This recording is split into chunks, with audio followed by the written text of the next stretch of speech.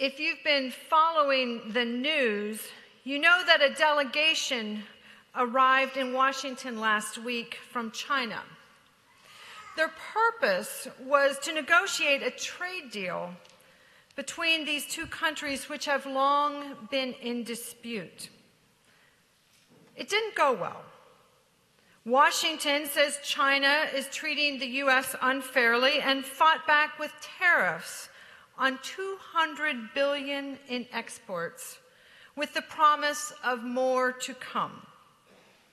And despite these punishing tariffs on nearly half of their exports to the U.S., Beijing has been reluctant to roll back any subsidies or to make any effort to stop cyber theft.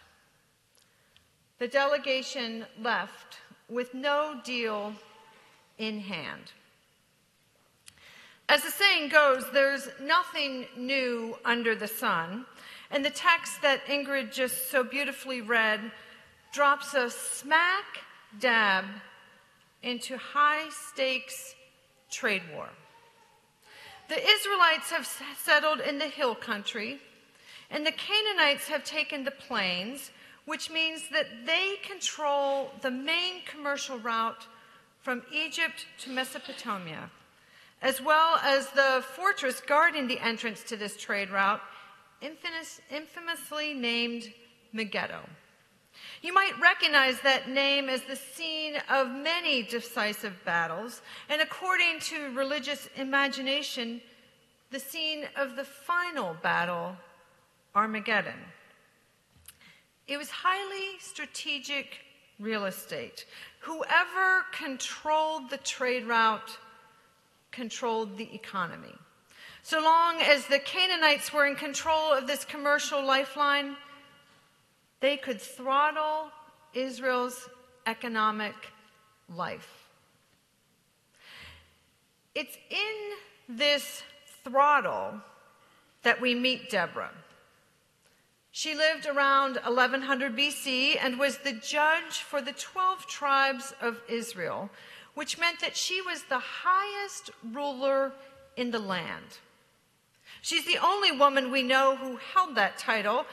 She's also referred to as a prophetess, one who brought the word, the vision, to the Lord. And oddly, instead of sitting on a throne, we are told she sat under a palm tree. I can't explain that. Chagall depicts this image on the front page of your bulletin so well.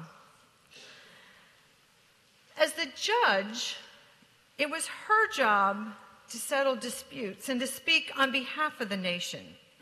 It was also her responsibility to muster up an army and to lead Israel into war when necessary. In this passage we just heard, Deborah has decided that Israel has had enough. It's been treated unfairly for too long. It was time to act. And so she calls Barak to her palm tree and announces the plan. Now, we don't know anything about Barak, but we do know that Israel had no standing army, so we can assume his day job was not a military commander. Deborah delivers a prophecy to Barak saying that God had commanded him to lead an attack against the formidable forces of Canaan. Then Barak makes a fascinating move with this prophetess and judge. He says, I'll go, but not without you. Deborah counters this move with saying, okay, I'll go, but that means you won't get the credit for this victory, but a woman will. Now, if you read further into chapter 4, you will see the truth of her statement. Another woman, not Deborah, enters the story and strikes the final blow to bring Israel to victory. A deal was struck between Deborah and Barak, and they went into battle. As they approached the Canaanites' 900 chariots and legions of professional soldiers with their 10,000 ragtag, untrained soldiers, miraculously, thunderstorms swelled the bank of the rivers. The battle was fought, trapping the Canaanite chariots in clay. And as Deborah prophesied, the battle was won, the Canaanites were defeated, and there was peace in the land for 40 years. Now, not only is this a fascinating story about a battle and a female leader, but there is a nuanced yet remarkable adjustment on how God speaks to people. You see, prophecy, the delivered word of the Lord, was considered to be the exotic possession of just a few people. It was their job. God talked to prophets, and the prophets delivered that word to the people. But in that moment between Deborah and Barak, the discernment of God's plan, the next steps for God's people became a process, a conversation between two people who were willing to hear God's Spirit and to listen. In this story, Deborah delivers a vision of how to move forward in the future, and Barak counters that understanding with his understanding of what God is asking them to do. Together, they determine where God is leading them. Last week, we began a month of visioning at Mayflower, and Mark asked us how we might best discern where God is leading us. He introduced the topic with the definition of vision he'd received at a seminar in Ann Arbor. As Ari Weinsweig, CEO of Zingerman, said, a vision is a picture of success at a particular time. It's an actual destination, a description of what success looks like for your organization. Now, over the past 14 years, we have asked this question, and we have been in the process of discerning where is God leading us. We've built 3 Habitat homes. We've increased our funding for youth ministry. We've grown outreach from 0 to 15% of our budget. We've increased our endowment from $650,000 to $2.5 million. But that is in the past. And so this month, we are turning our gaze to the future. Mark challenged us to think about vision with the often quoted phrase from Proverbs, where there is no vision, the people perish. But he explained that this well-known translation, which comes from the King James, is based on an inaccurate translation. It really means where the people see, where the people receive a revelation. In other words, vision is about divine revelation, what people receive and what people see. Meaning that what we do next as a congregation will be revealed to all of us. It will be seen by us. Of course, we could just ask Mark to do all that work, to tell us where he sees our church going. We could ask him to create a vision for us to paint our next chapter, but that wouldn't be the congregational way, nor is it the biblical way.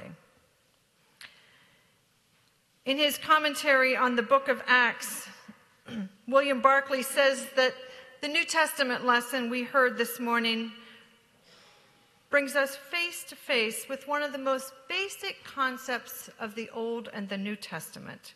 He even goes so far to say that you cannot understand the Bible without understanding the day of the Lord. From the biblical perspective, history has been divided into stages.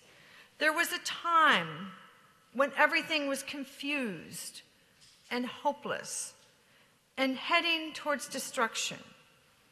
And there will be an age to come, a day when peace and justice will reign. That day we pray for when we say, "Thy kingdom come, thy will be done on earth as it is in heaven."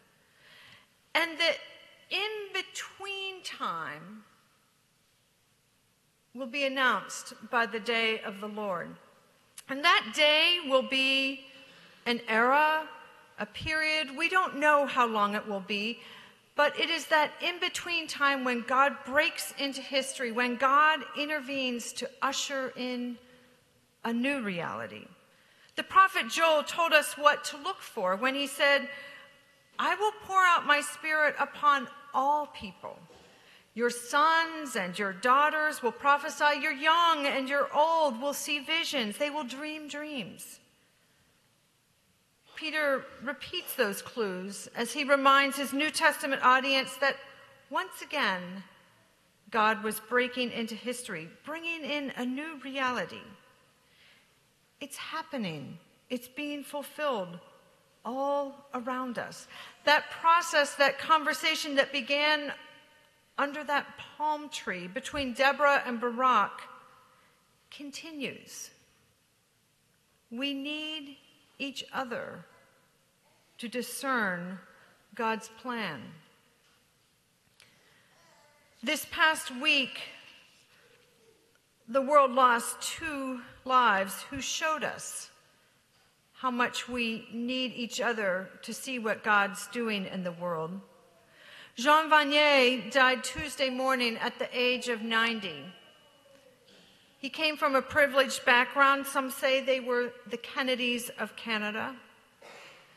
Though he served in the Canadian and British navies and earned a PhD in philosophy, he is most known for founding L'Arche. L'Arche is a community, 154 communities of 10,000 residents in 38 countries.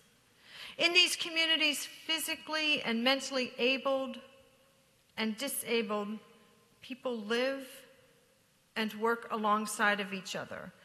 Vanier was so clearly able to see the Spirit of God at work in the relationships in these communities.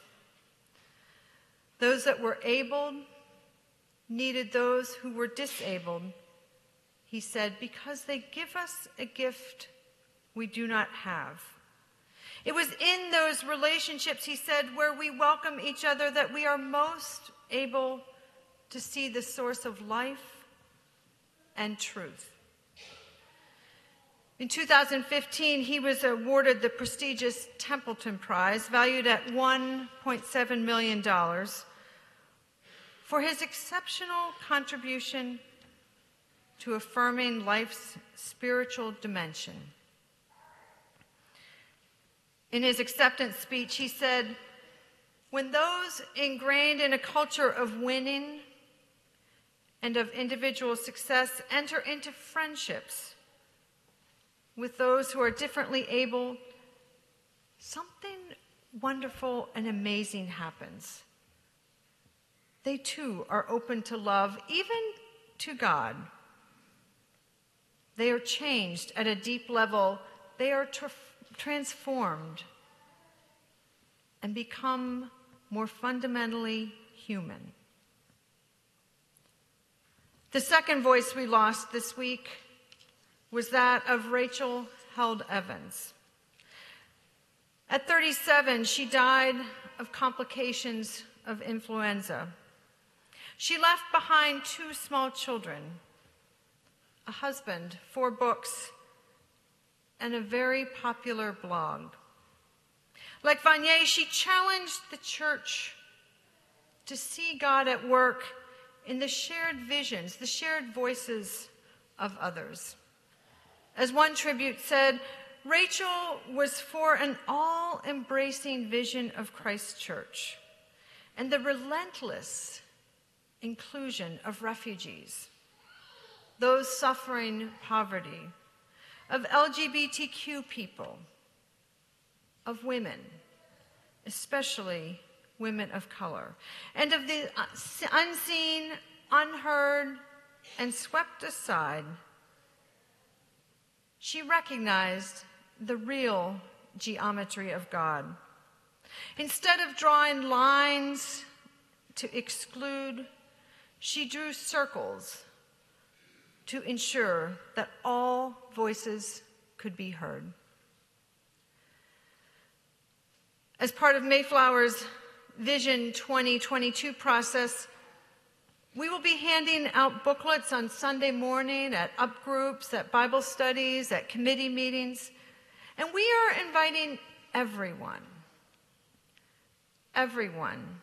to take 10 minutes to write down what you see, what you discern God is asking us next.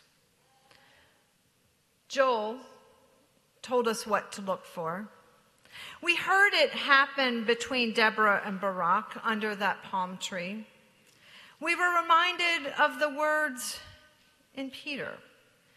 We saw it in the relationships of Jean Vanier and in the geometry of Rachel Held Evans.